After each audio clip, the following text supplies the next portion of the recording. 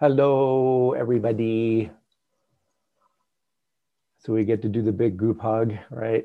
Big group cyber hug. Hi, everybody. Nice to see. Really, it's a delight to scan across here and say hi to all my humanoid friends out there. Hello, humanoids. You realize you don't exist, right? You're just little pixels in floating in cyberspace, hitting my eyes. Nice. Hi, everybody. Welcome back. We do this this gathering. We started it, in case you're here for the first time, we started it last year, over a year ago, with the virus thing, just to kind of hang out, and we're continuing to hang out. So here we are.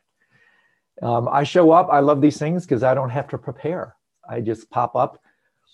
If something comes to my mind, I riff on it. If not, I go right to the questions. So I love it. And so I'll say a few comments about, we got some really cool things coming up. And then we'll see where this goes, either with riffing on some of the questions that came in, or maybe some of the stuff I was writing this morning. But a couple of cool things, really cool interviews coming up for those of you who are nightclub members. So Benjamin Baird, I'm going to interview him tomorrow. He's a really cool whippersnapper neuroscientist out of, he works in Giulio Tononi's lab, he's like one of the world's most esteemed neuroscientists at the University of Wisconsin-Madison. And what's really cool about this is he's the neuroscientist, one of them that I've been working with for the last couple of months, trying to design this study on what's called minimal phenomenal experience. As you know, the academics, the scientists, everybody has to have their own language. In fact, I remember Candace Pert once said, the esteemed neuroscientist, she said that, for a scientist to use another person's terminology is akin to having them use their toothbrush, which I thought was like perfect, right? You just don't do that. So everybody has to have their special, highfalutin. Again, I get it. I totally get it. It's like legalese, you have to have the academese, the scientificese. And so Ben and I and a couple other now scientists and philosophers, we're teaming up to talk about minimal phenomenal experience, which is a scientific way to talk about formless awareness and things like attaining lucidity and deep dreamless sleep. So Ben and I, tomorrow, I'm going to interview him. We're going to talk about the study that we have in mind, how we're actually designing it. And then he's one of the leading researchers in the world these days on lucid dreaming. I met him originally when I did a program with Stephen LeBaire, so he's kind of a protege of Stephen's. They published papers together. He's really prolific. He's really smart. And so I'm super excited about it because not only is he a really pretty brilliant neuroscientist, but he's also a practitioner and he's really into lucid dreaming. So that's really cool. So I got a couple other really good ones. So Kulri Chowdhury, she's an MD. I mentioned her name a couple times. She's finally committed. We're just trying to set up a time. She's a really cool gal. She's a neurologist, MD, and also a specialist in Ayurvedic medicine and Siddha medicine. And she wrote this really great book. It's called Sound Medicine. Nice double entendre, Sound Medicine. How to use the ancient science of sound to heal body and mind, or something like that. This is a really good book because she conjoins some cutting edge science that I was not aware of, things like sonocytology, how they're actually able to detect that every cell has its particular kind of signature, almost song. It's really cool stuff. And so she conjoins, again, her knowledge as a Western neurologist. And I think she's published like 20 papers with her work as a Ayurvedic practitioner and also a long-term student of Hinduism. So we're going to go deep into mantra, how do mantras work, how do they work with healing, the whole process of sound. I'm really excited about that with her. Ian Baker, I just got word from him this morning. He's a really cool guy. Those of you who took the program I did with Bob Thurman a couple of weeks ago on Tantric Pure Lands, I talked a lot at the very end of that about these hidden lands. They're called Beyo, B-E-Y-U-L. And Ian's one of the world's authorities on this topic. he wrote a wonderful book years ago called The Heart of the World. And he gives these. In fact, I might actually see if I can bring him on to do this slideshow thing, because I attended a slideshow. I mean, I met him originally in London years ago at a joint thing that he put on that I was invited to present at.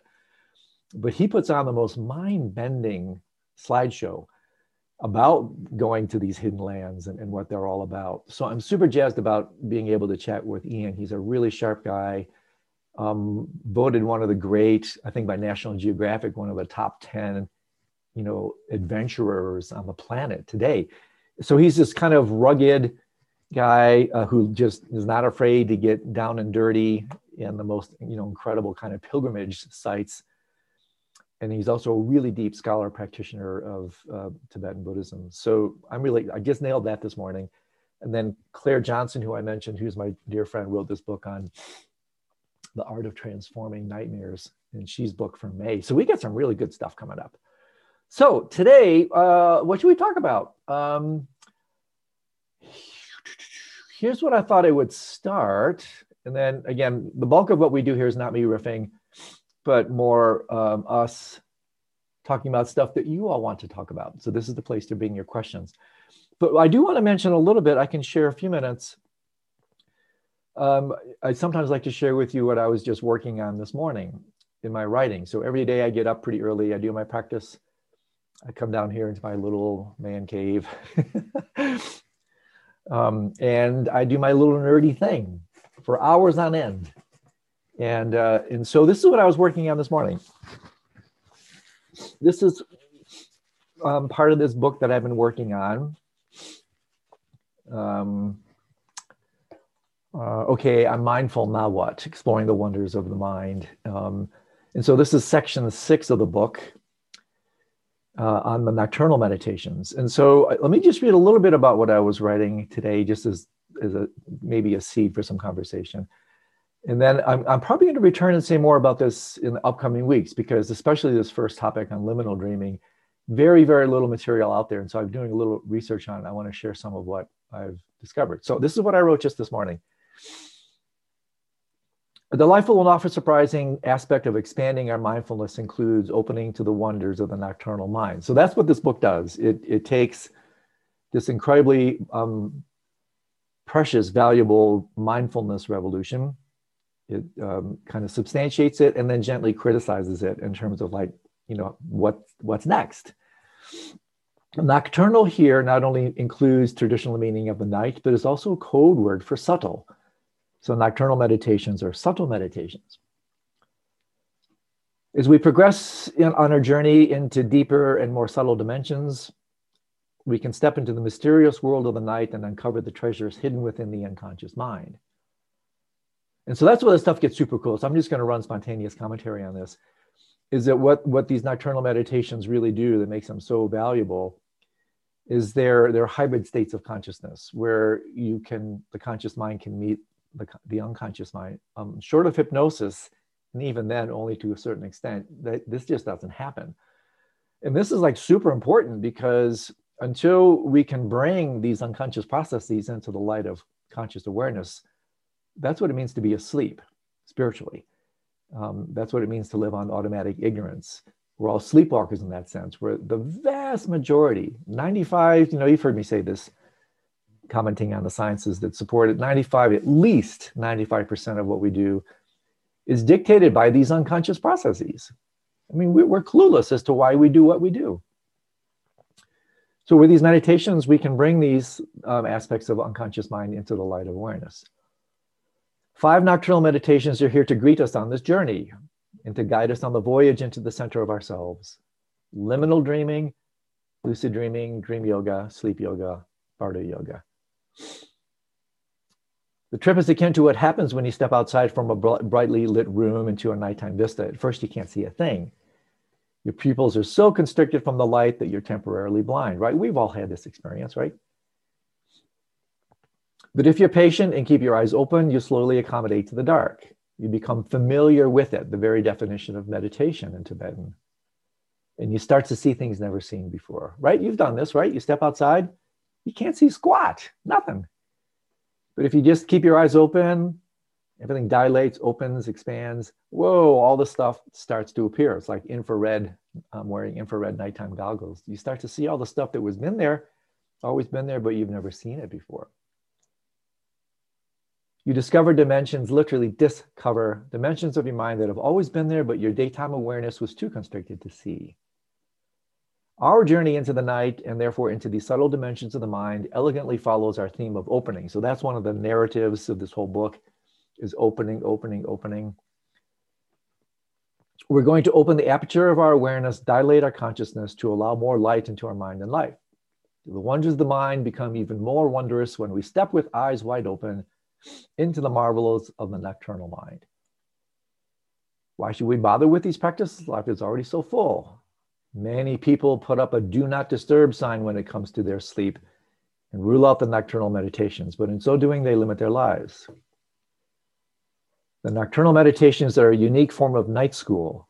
If we take lucid dreaming alone, we spend over 6 years in the dream state and enter the dream world over 500,000 times. The meditation master Tartung Tuku Rinpoche, this comes from his book, Openness Mind, appropriately entitled. Dreams are a reservoir of knowledge and experience, that they are often overlooked as a vehicle for exploring reality. In the dream state, our bodies are at rest, yet we see and hear, move about, and are even able to learn. When we make good use of the dream state, it's almost as if our lives were doubled. Instead of 100 years, we live 200. Well, you get the idea, but his math isn't quite right. Because even if you were lucid throughout the entirety of the night, that's only 33% of your life. And so lucid dreaming only comprises 25% of that 33%. So his idea is good, but his math is a little off. Lucidity is a code word for awareness. A lucid dream is a dream where you're aware that you're dreaming. So by becoming lucid in your dreams, you're extending awareness into the dream world. Just imagine how much you could learn by adding 6 years of awareness to your life. As the saying goes, you can't add more years to your life, but you can add more life to your years. The nocturnal meditations are like inserting a creative night shift to your life. Thoreau once said, this is such a great line from Thoreau. I mean, what a sensitive guy this New England transcendentalist was. Only that day dawns to which we are awake. There is more day to dawn. And so, yeah, I'll come back and say more about this later, because then I go into this little riff on liminal dreaming. And so maybe I'll pause and we can start talking about things. There's some really great questions that came in. And then next time I'll riff a little bit more on this liminal dreaming thing, stuff that I haven't really written about or taught on before. And also talking about liminal principle, liminality, liminal beings, liminal spaces, liminal times, which is a really interesting way to look at places, times, people that don't fit. The French postmodernists, Michel Foucault, talked about these as heterotopias. I picked up this term from Ian, by the way. So I'm talking to Ian Baker about heterotopia. Literally means other, different.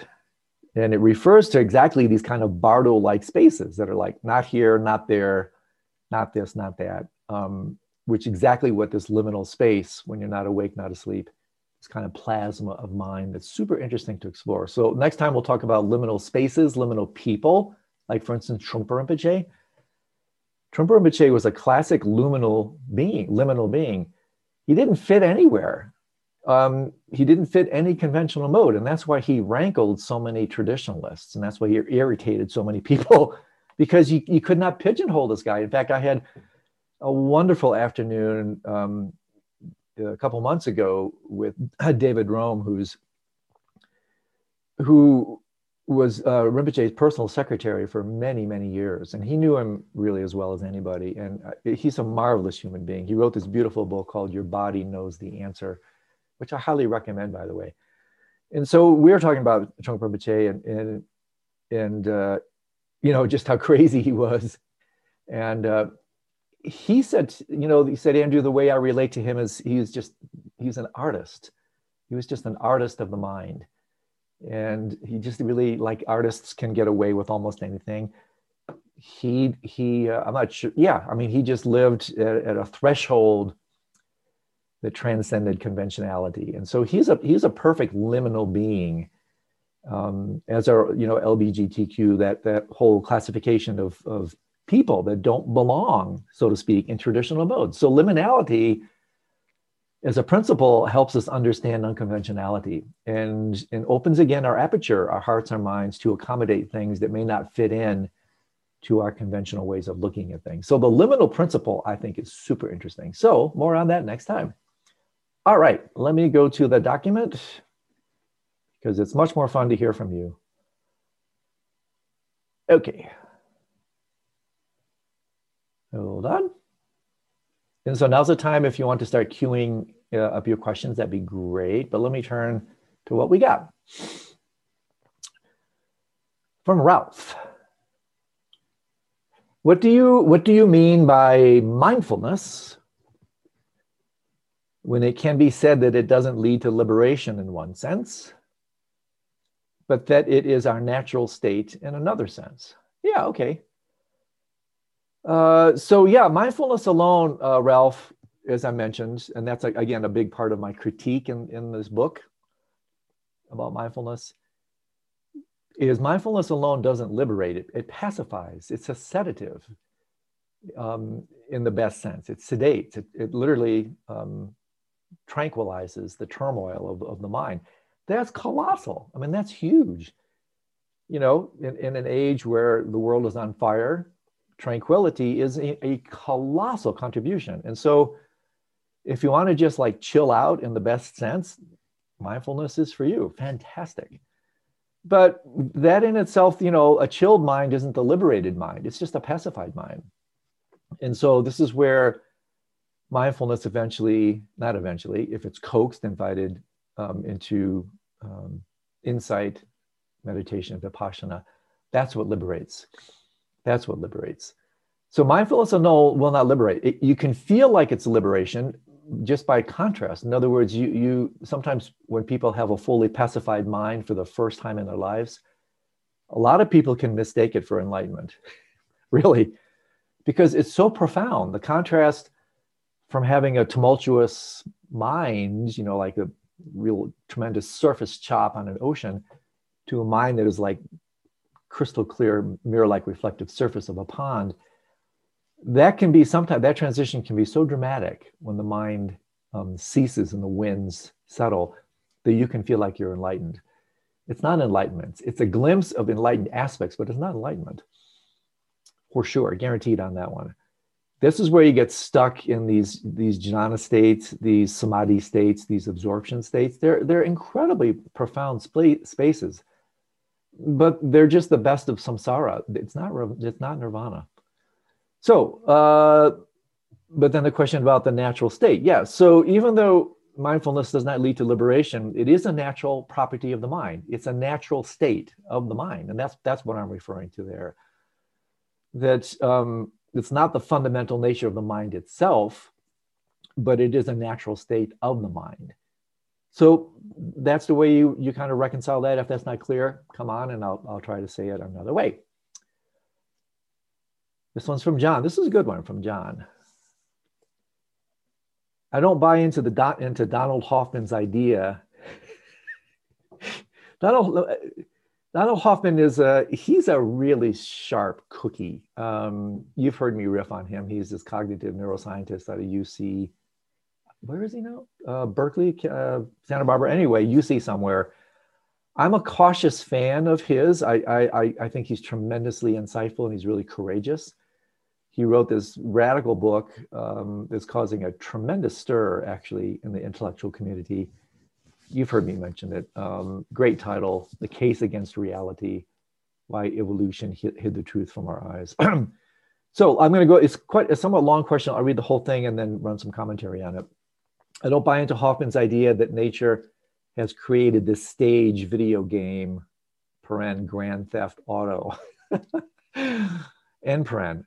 I agree with you on that, my friend, actually. I don't agree with that either. In his metaphor, where competition plays out in our mind, keeping us from reality.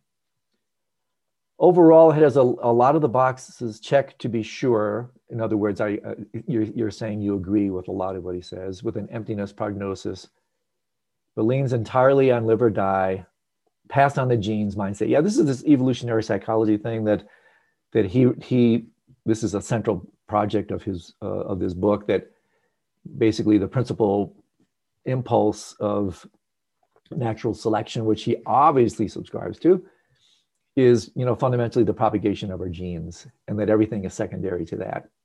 This is where I, like you, do not agree.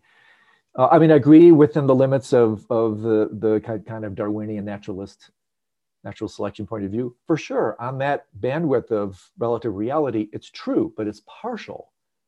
It's true, but partial. And so again, this is why I'm such a huge fan of integral approaches, because what he says within the bandwidth of what he's saying is true, but it's partial. And John, this is where I think you're coming in. You realize the veracity of a great deal of what he says, but it's limited because he still sees the world in these fundamentally reductionist sorts of ways.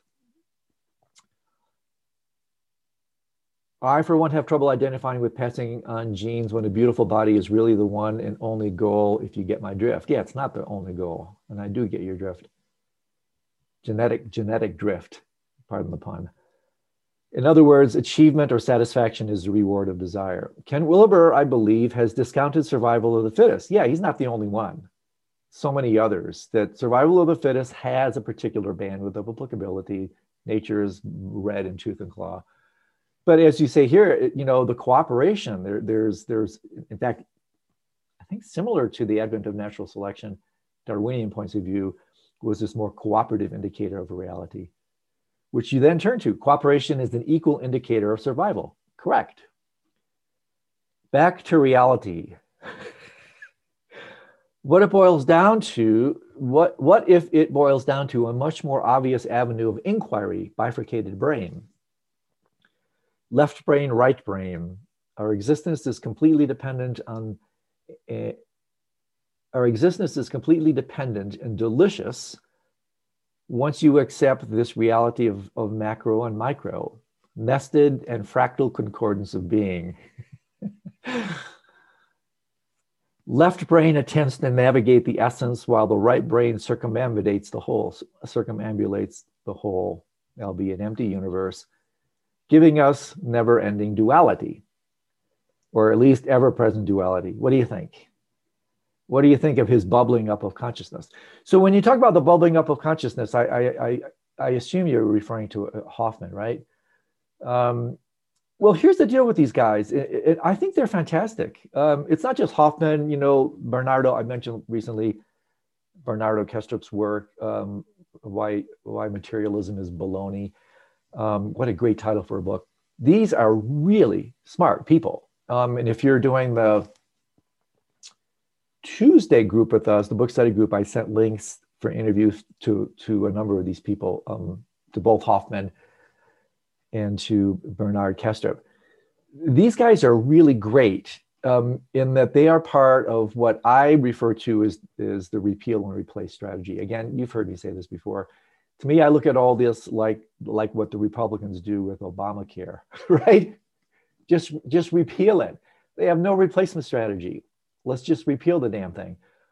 Well, in a similar way, both Hoffman, Kastrup, and a bunch of other really clever philosophers, scientists, too many to mention, they are all really powerful repealers. In other words, in my opinion, they don't replace, but they help repeal.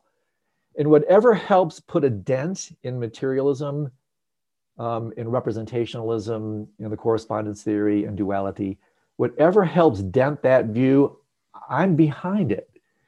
But because they still come from, and I think actually Bernardo's work, this kind of cosmic consciousness that he has, that's really pretty resonant with Nando Shaiva Tantra views, and even if you're cautious, some Dzogchen views. Anything that even points towards that, I'm behind it. And the only, not the only, but one challenge, one so-called, again, this is just me, my silly bias, is that while these people are super smart, really articulate, bringing tremendous scholarship, science, and even mathematics to their views, there's fundamentally, as far as I can tell so far, there's no praxis. And even though people like Hoffman have hung out with really cool, mostly Vedantic meditators, and there's a lot of resonance with that kind of thing. To the best of my knowledge, in both their works and others, I have yet to see, okay, how do you actualize this view? And again, it's not, it's just to kind of phrase it. For me, these approaches are true, but they're partial. They're, in my opinion, they're a little bit incomplete. And again, this is just my view. So this kind of what you're professing or putting forth is the bifurcated brain approach, the left brain, right brain hemisphere. That has some validity. And I think one of the most interesting journeys there, if you haven't read it, of course, is Jill Bolte Taylor's book, My Stroke of Insight. And then Ian McGilchrist's a monumental, amazing book, The Master and His Emissary. That is a real tour de force. Those types of books really bring very interesting neurological, neuroanatomical correlations to the traffic that I mostly subscribe to. So I think what you're saying is really interesting, John, again, but I don't think I would even go, I wouldn't reduce it even to the brain. So this whole neural correlate thing has a lot of provisional traction, but it's not going to take you all the way, because fundamentally, even if you completely unite these hemispheres, in my estimation, in fact, this is some of the things that the studies that I'm going to be assisting a little bit with Ben and some of these other neuroscientists going towards. We're trying to find if, in fact, there are any neural signatures at all, period, to these non-dualistic formless states of mind. That's a real big question. Are there, in fact, neural signatures, period? In other words, are these things, what kind of ontological primitive do you have here? What kind of platform do you have that makes these ideas kind of workable? So I think at a certain point, my bias on this, and again, these are really great questions, so much to say here, is that fundamentally these completely unified states of mind not only transcend hemispheric properties, but they transform cranial properties altogether. They're not reducible to brain, in my experience. Actually, I can't say experience, in my understanding, because again, these are really subtle, deep, challenging issues. And I tend to be a little bit careful when there's any reductionist urge to slap it into any hemisphere, left or right, or anything even neurological. But this is part of the great journey. Some of this I remain agnostic on. I don't know, but I just love the exploration. The query to me is so interesting. So great question, my friend. If you want to come on and toss it around a little bit with me, that's great. But that's what comes to mind. Yeah, Hoffman, Kestrup, these other really smart people, they don't replace, but they help repeal. True, but partial. Okay. All right, a couple other written ones, and then if there's someone out there live that wants to ask one, you're welcome. From Jolene, thanks for these meetings, you're welcome. Can you riff on free will? I knew I never should have brought that topic up in my book or in my commentary. Can you riff on free will or lack thereof as it pertains to lucid dreaming versus free will or lack thereof in waking life? Well, they're no different to me. And there's only so much I'm kind of willing to go down this avenue right now, Jolene, just because I've said so much about it recently, that, like what I write about in my book, on a relative level, there is no free will, because whose will is free? I mean, on one level, it's really that simple. If there's no you, whose will is free? So on one level, and I love what Chris Wallace, this is a paraphrasing of his thinking here, which I think is spot on. The you that you think you are has no free will, but the you that you really are, big you, is nothing but free will. And so this is such a colossal topic that I've spent so much traffic with somewhat recently. Unless you're on there, Jolene, and want to ask something specifically about it, it's only because I've pinged this around quite a bit over the last couple of weeks and sent out all these links to books and scholars and writers on it that unless there's something in particular you want to say, I'm going to probably let that one go at that level. But, the idea is, first of all, if you're in a non-lucid dream, there's no free will, period. I mean, that's really obvious. You're just being buffeted around by the contents of your unconscious mind. And so when you become lucid in a dream, the type of free will that takes place there, I mean, I would see it as no different from the illusion of free will that takes place in the waking state. So again, if there's something in addition you want to kind of say about that, you're more than welcome to come on. But otherwise, with your kind permission, I'm going to direct you back to those sessions, especially in the book study group where I went at it, sections in my book where I write about it. And then the references I sent just to Sam Harris. Anyway, all the stuff I tossed out there. Is that okay? So for Marina, is there info? Oh, okay, this is about one of the courses. Is there info on the Bardo's teaching, the new $149 course? Well, thanks for asking about that. We just posted somewhat recently this course. I'll tell you about it in a second. I took the Pure Land teachings on Dreams of Light courses. Will the Bardo teachings be different? Yeah, they're totally different. Totally different. So what Marina is asking about is we posted a course, 10-week course I did last year on Bardos in Everyday Life, which I think is the best course I've ever taught, I have to say. I just loved it. And so it's completely different from the Pure Land teachings. And in terms of Dreams of Light, obviously there's some overlap. It's not like completely different, but the course we put up there is pretty darn different. I haven't taught on most of this stuff anywhere else. So I guess when you're asking, will the Bardo teachings be different? I think you're probably referring to that particular course. So they're really different. Again, this is like 30 hours of material. It's a lot. I mean, kind of starting with some principles that I introduced in a brief thing I did for Tricycle Magazine last year. That's kind of what seeded this course. I did a 3-session freebie thing for them. And then I was so jazzed with the material, I said, whoa, let's just run with it. So I did this 10-week course based on that. There's nothing quite like it that I've taught on yet. So thank you for asking. From Sarah, is attachment to attachment a thing? Quote unquote. If so, I think I've got it. What, you think you've got it in terms of you understand it, or you think you've got it in the sense that you're attached to attachment? So you have to be very careful what you say on the show, Sarah, because we have to be really precise here, okay? Is attachment to attachment a thing? Well, there's no thing, all right? I mean, playing with what you're saying, there's no thing. But is attachment to attachment a phenomena? Yes, for sure. And this, attachment is a kind of passive grasping. So,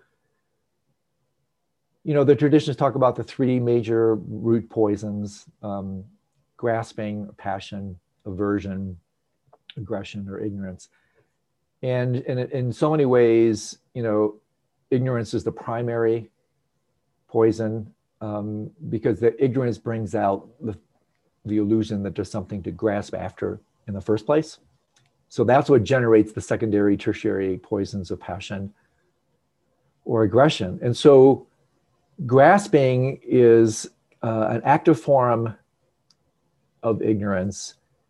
Attachment is a passive form of that. So it's basically, we are grasping all the time, passively or actively. Active grasping, we can start to detect. Passive grasping, almost by definition,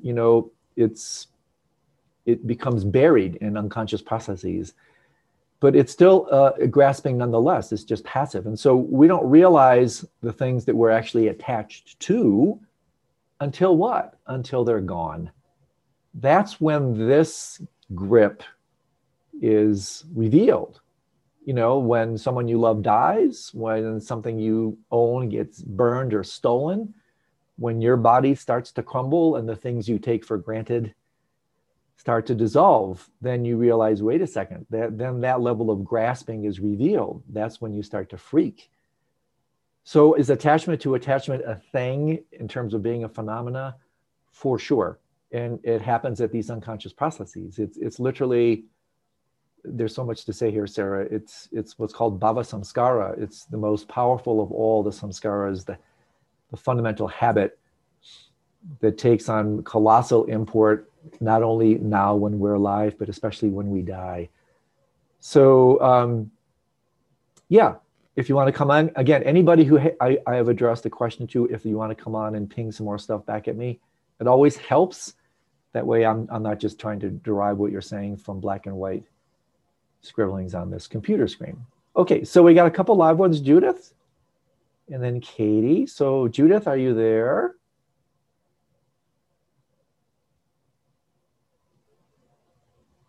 You just have to unmute. I'm here. There you go. Yeah. Hi. Hi, Andrew. Andrew, I have a questions about the in the doctrine teaching.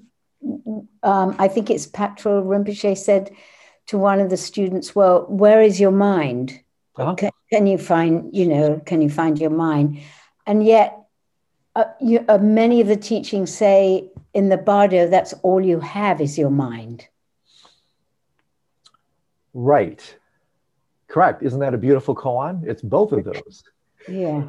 So the way to work with it, this is actually a very powerful analytic meditation, the practice we started discussing on Monday nights, that I have found this to be one of the most insightful, shattering investigations I've ever done. Really deeply, for days, weeks on end, asking, where is mind? I mean, really, not just saying, oh, where's mind? And then not really looking, but really looking, where is mind?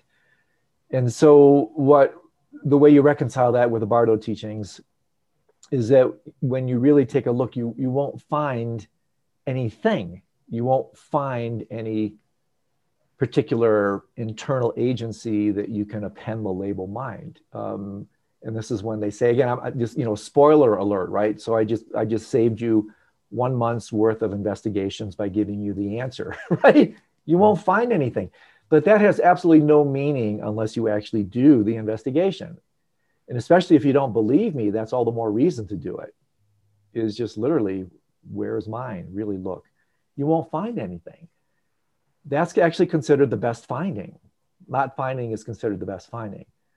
So what that means is that, again, there's only a contradiction here if we feel that reality has to somehow abide by our conceptual restrictive machinations.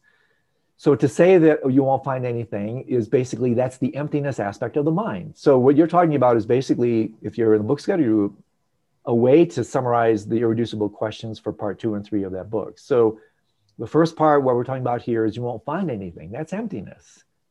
Well, the minute you find emptiness, also means fullness. That's the luminosity part. And so that's where your second thing comes in. So on one level, mind is nothing, no thing. On another level, mind is everything.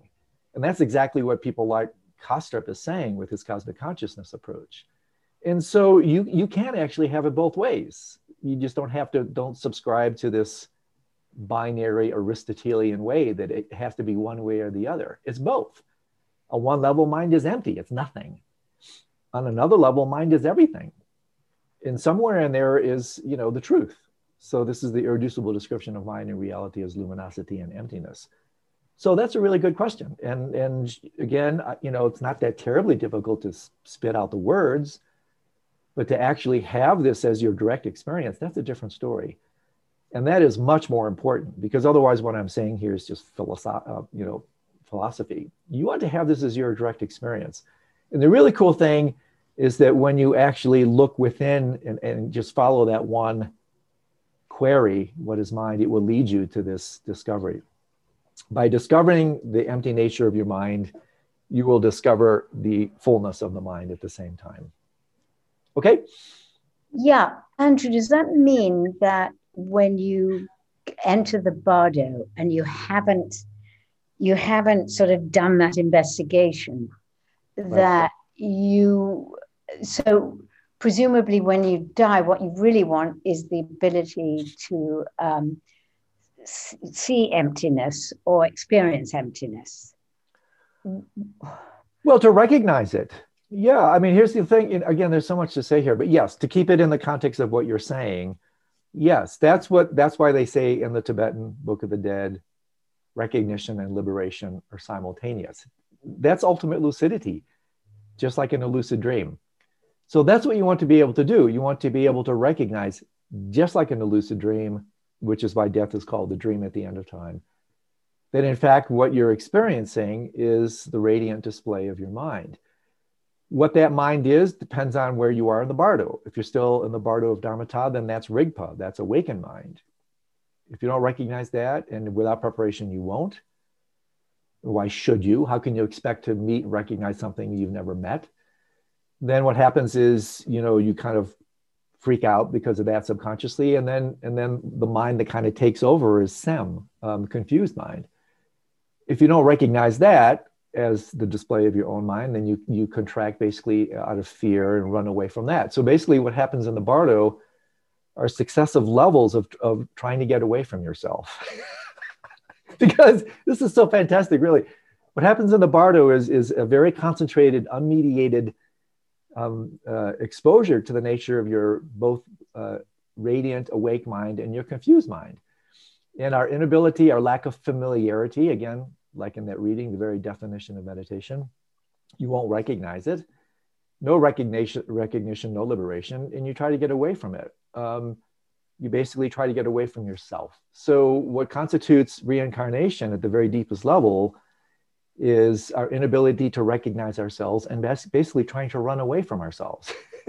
So we run away from the luminous bardo dharmata out of fear of the radiant empty nature of our being into the karmic bardo becoming.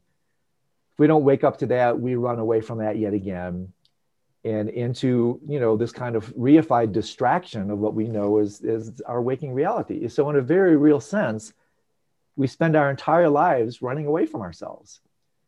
And that's what makes death a little bit challenging, because at a certain point when you die, you can't do that anymore. Pardon the pun, because you don't have any more legs to run with, right? So your legs stop moving, the wind stops moving, everything stops moving.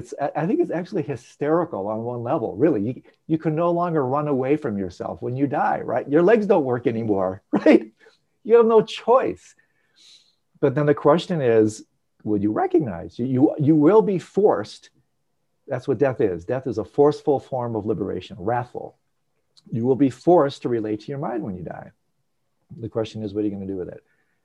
And without some preparation, without some understanding, you're going to run away from yourself after death, just the way you run away from yourself right now. It's what Laka Rinpoche refers to as most of our lives is just a protracted form of active laziness. Most of what we do is just active distraction therapy. Trying to get away from ourselves. I just think it's so bloody hysterical. And so, yeah, that's what's going to categorize the journey after death is our inability to be with ourselves. So again, I'll leave on this note. What's the invitation here? Be with yourself now. Relate to your mind now. Become familiar with your mind now. Because when we die, the journey after death is a journey of the mind. Take that journey now. And then when you do that, like the Karmapa said just before he died, nothing happens. No difference. Bardos don't even exist for a person like that. So the point here is you can do a lot about this. You can absolutely, totally, 100% prepare, 100% prepare, so that when death comes, you don't run away from yourself. You embrace yourself. You make love with your mind, whatever metaphor you want to use. And then at that point, because there is no you, can do whatever you want. Until that point, karma is going to run the show. Andrew, can I just ask you, if you have never experienced Rigpa, and if it's described to you by someone else, is that helpful? Oh, yes, it's all helpful. But, here again, this gets very subtle, but this is subtle stuff. We all experience it. It's just a matter of whether we recognize it. So again, like right now, you're experiencing it. I'm not kidding. This is not a joke. You're experiencing it right now. The question is, do you recognize it? So the issue is not one of experience, the issue is one of recognition. And recognition is born from familiarization. So the key is to read about it, that points in the right direction, to have, in fact, pointing out transmission that points more directly experientially. And then through all the practices that these wisdom traditions give us, experience it, recognize the darn thing. If you do that, you're going to be good to go, because, you know, a brief, relatively brief level of familiarity in life is amplified. Everything's amplified when you die. That means not just the bad, also the good. So a relatively short kind of almost, I wouldn't say glimpse, but a relatively brief direct recognition during life can actually lead to full-blown liberation when you die. The teachings say you can go from the first bhumi to the 10th bhumi in the bardos. So that's really good news. And that's why I'm riffing a little bit more extendedly on this, is that you absolutely positively can do something about it. There's really good news here if you take advantage of it. If not, good luck. Send me a text message from the bardo and let me know how it goes, okay? Okay. Thanks, Andrew. Hi, Katie. Are you there? I am there, thank you. Or I'm here, or all over the place, I guess. So thank you, Andrew. Welcome. For your brilliant decoding of these otherwise pretty obscure teachings. Really fabulous how you make them understandable and fun at the same time. Like, who knew that was possible? So yeah, it's all a joke. I mean, really, on one level, it's really a joke with a if we don't change it, with a really bad punchline, right? It's called death. But if you catch the joke, there is no punchline, and the whole thing just becomes this hysterical display of like whatever, right? So really, on one level, it's just so silly. It's so funny. It's just this big playful game. But anyway, so thank you, and so this is, I want to share something, and then if there's time, I'll ask a question. So this is about a movie that Andy was generous enough to show to us, I don't know, a month ago, Aluna. Oh, I haven't seen that one. Have you seen that? I have not seen that, no. I think, well, good, because that's what I want to share. When you started talking a few weeks ago about the experiments with the cats in the dark and such, you know, I thought, you know, this Aluna movie talked about a tribe in Colombia, and their whole mission for existence, like their, you know, mission statement, their purpose is to save the world. Like they're here to take care of Mother Earth. Oh, nice. That's their, you know, raison d'etre. So anyway, so there's been a couple of documentaries based on the message that this tribe is trying to tell to the Westerners about how we're damaging the earth. And it's based on their understanding of the ley lines in the earth. Yeah. You know, like this, that we're screwing it up by messing with the waterways, and they see the ley lines. And so anyway, so they figured, you know, they came out of hiding, you know, somehow they survived the imperial rule of, you know, all the imperialists.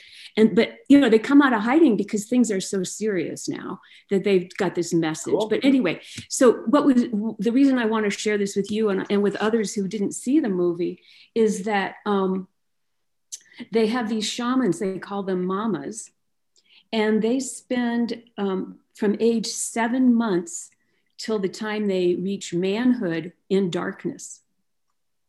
Oh, I've heard about that. Yeah. Wow. Darkness. Like they, and so I went back because the fact seemed so startling. And you mentioned the cats, and I thought, well, here's a human experience that's gone on for, you know, who knows how long, hundreds of years, maybe thousands of years, where they put their shamans in darkness at age 7 months. And so I went back to the movie to make sure I got that right. And so I wrote down a few things which totally relate to what you're talking about here. So okay, so they're called mamas, that's the shamans. They're in darkness because there's no distraction. Thoughts are concentrated because they're taught to stare at their feet. So imagine this, they're in darkness and the discipline is staring at their feet. But they can't see them, right? What are they staring at? Anyway, go ahead. Well, but you know, I mean, their focus is down, you know, and the idea is to concentrate and connect with Aluna. So Aluna is like the great mother, or maybe Prajnaparamita, you know. Yeah, and so we're not allowed to look around. or I would lose the thread. That's what the guy said. That's why they're told to look down. We'd lose the thread if we looked around. So they're in darkness looking down. They eat certain foods. They bathe only at midnight. And then they come out. And it was interesting. Here's what the guy said about coming out. When I came out of the darkness, the whole world was white. I stood there staring at nature. I saw everything, the sun, the trees, the creatures. It all looked strange. So I gather it took a while, but that was what happened, is that after that, the whiteness, after staring at nature, they were actually able to discern. Now, so I wanted to share that because those aren't cats, those are humans. Right. And then the other thing I wanted to say is shortly thereafter, I was taking a walk around here, and on the trails, they have lovely signs. There was something about the prairie dogs, and they showed a prairie dog colony, and inside, underground, they have nurseries. The little prairie dogs are in underground nurseries. And I thought, well, that's kind of like the mamas, and then they come out at some point and they have the connection with the earth.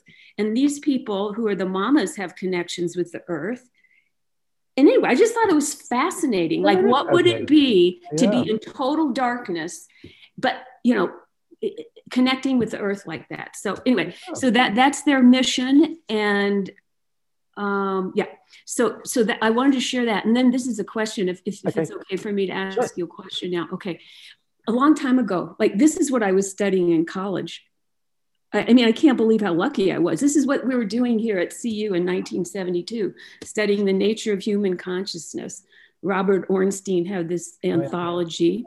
And I remember hearing back then that different cultures experience pain differently. And then the story that I was told, and I went back to find the reference, but I couldn't, is that some cultures experience no pain at all when they have their teeth extracted. Mm-hmm.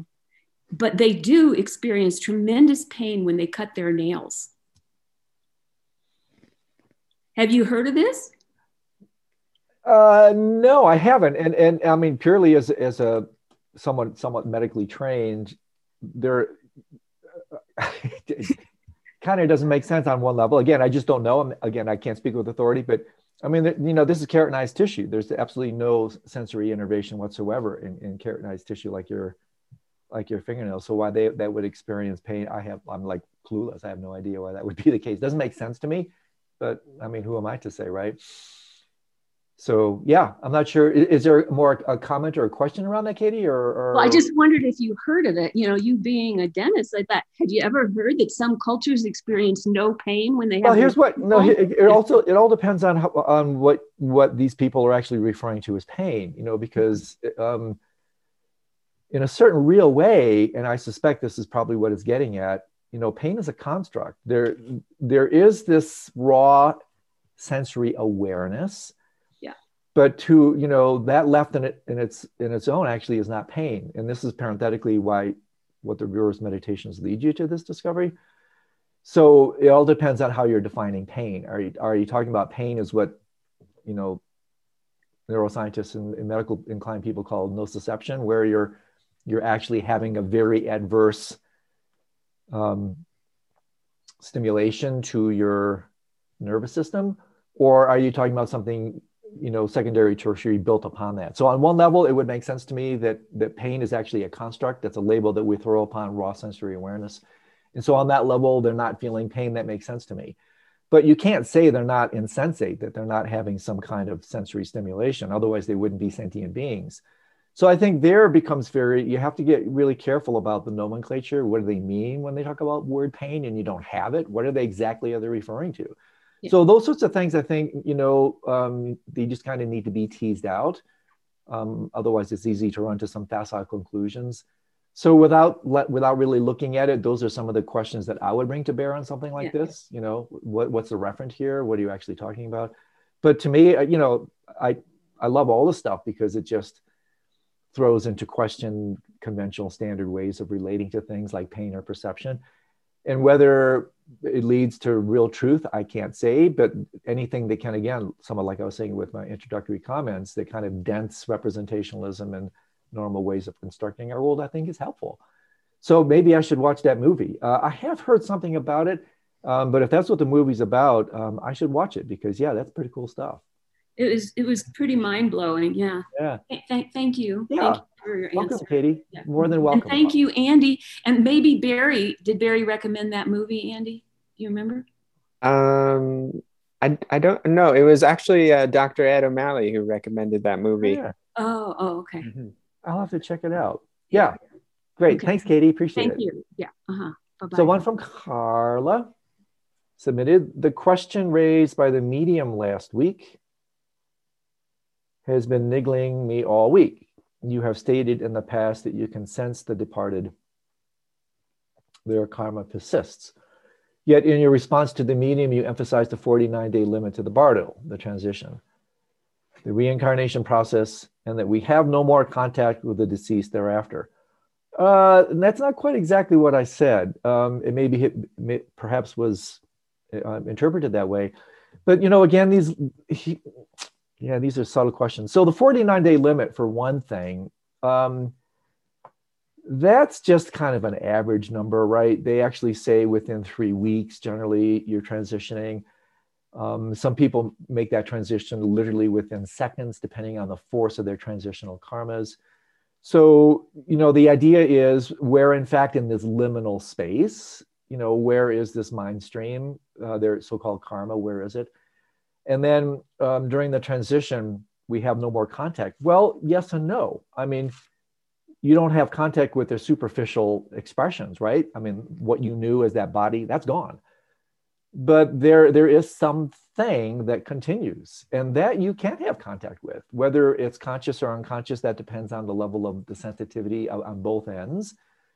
And so this is why I say, death is the end of the body. It's not the death of the end of a relationship.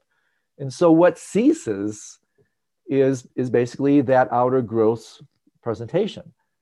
The indestructible continuum, in fact, by definition, doesn't cease. That goes on forever. And so when we talk about contact, the contact depends on, you can have a contact with any life force at any time. There's no statute of limitations on this. But the level of contact, therefore, depends on what level of being you're contacting. You're not, that fundamental contact that's always available. Whether it's recognized, accessible to either party, that depends on the sensitivity, the level of meditation power, and that sort of thing. So let me read this again and see if there's more than I can answer that. They've stated in the past that you can sense the departed for sure. Their karma persists, definitely. Yet in response to the meeting, emphasize the 49-day limit to the bardo. Yeah, that's a limit to the bardo. It's not a limit to the indestructible continuum. That's limitless. And again, like I mentioned, the 49 days don't reify that. That's just the kind of average, they say.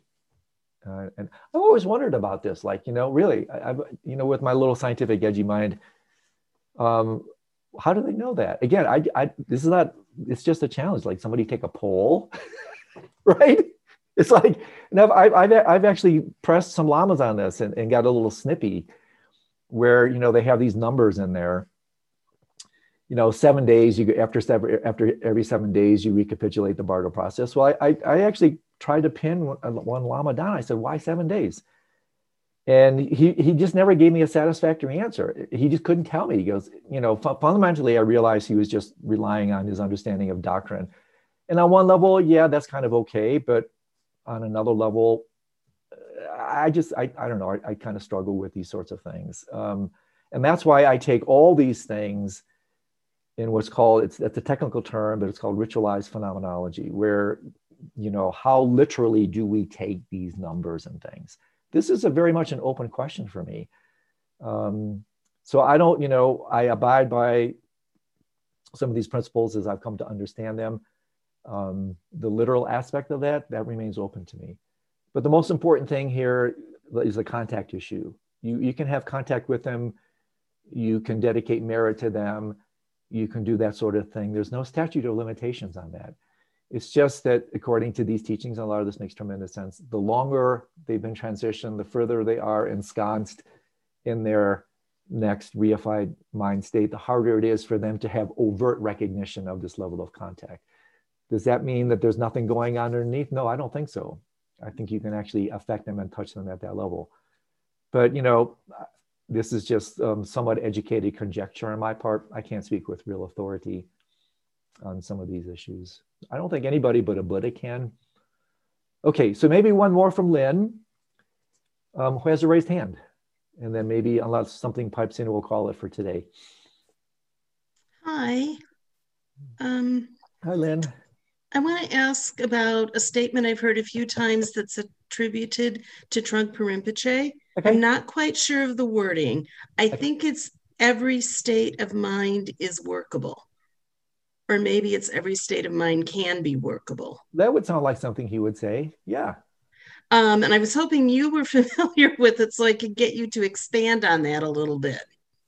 Sure. Yeah. I can probably say something about that. Yeah, actually, I know what it is. I think I've heard it said the lion's roar is a proclamation that every state of mind can be workable. It's something like that. Yeah. And again, that makes sense to me. You know, it's basically that if one brings a more sensitive understanding to the workings of mind, then you really do understand that whatever arises, no matter how untoward, uncomfortable, painful, disquieting it can be, does in fact become workable when you understand what's actually taking place, right?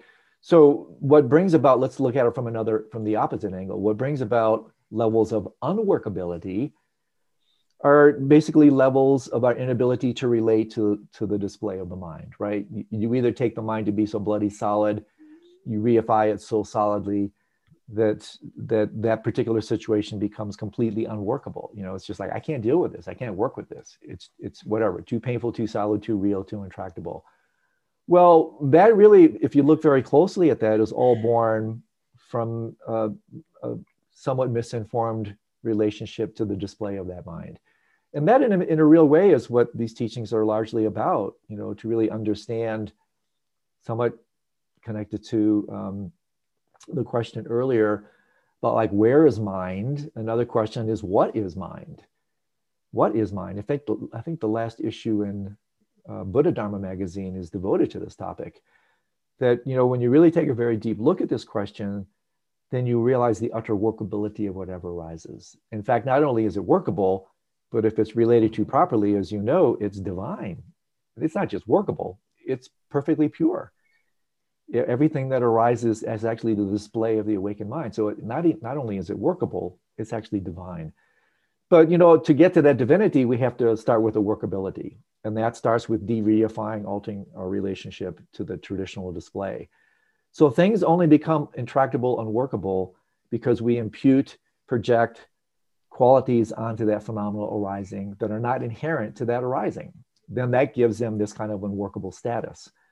But if, again, we understand how it all works, how we project, how we confer, how we impute, how we, you know, transfer power, then everything becomes workable. And not just workable, it becomes delightful, you know, the great perfection, the play, the absolute dance of the awakened state. So I can't tell you exactly where that quote comes from. I sound pretty darn sure that the Vijayata would have said something like that. And it makes a whole lot of sense to me. So something like that. Does that land? Yeah, that works. That works. I love it. That works. See, it becomes workable. That works. Okay. Anybody else? Are we good for today? I've been up since 5. I'm sorry? No, I just saw Katie's hand go back up if you want to. Who? Oh, she's got the quote, oh. Maybe. Yeah, what, can you read it? Read it, Katie. Unmute yourself and read it. It's hard to read. Okay. Whatever occurs in the confused mind is regarded as the path. Everything is workable. It is a fearless proclamation, the lion's roar. There you go. Beautiful. Yay. Thank you, everybody. I really appreciate it. The usual song and dance. We got, you know, movie night on Sunday, our Saturday dream sharing group, all the things that we're, you know, trying to offer almost every day of the week right now. So stay tuned for these interviews coming up. I'm super excited about those. Thanks for your really great questions. And like I am doing more and more now, to whatever extent dedication of merit means something to you, whatever merit we may have gathered that is of some value, we just send it out to the entire cosmos that really could use our help right now. So between now and next time, everybody, take care of yourself. Always nice to spend time with you. See you next week.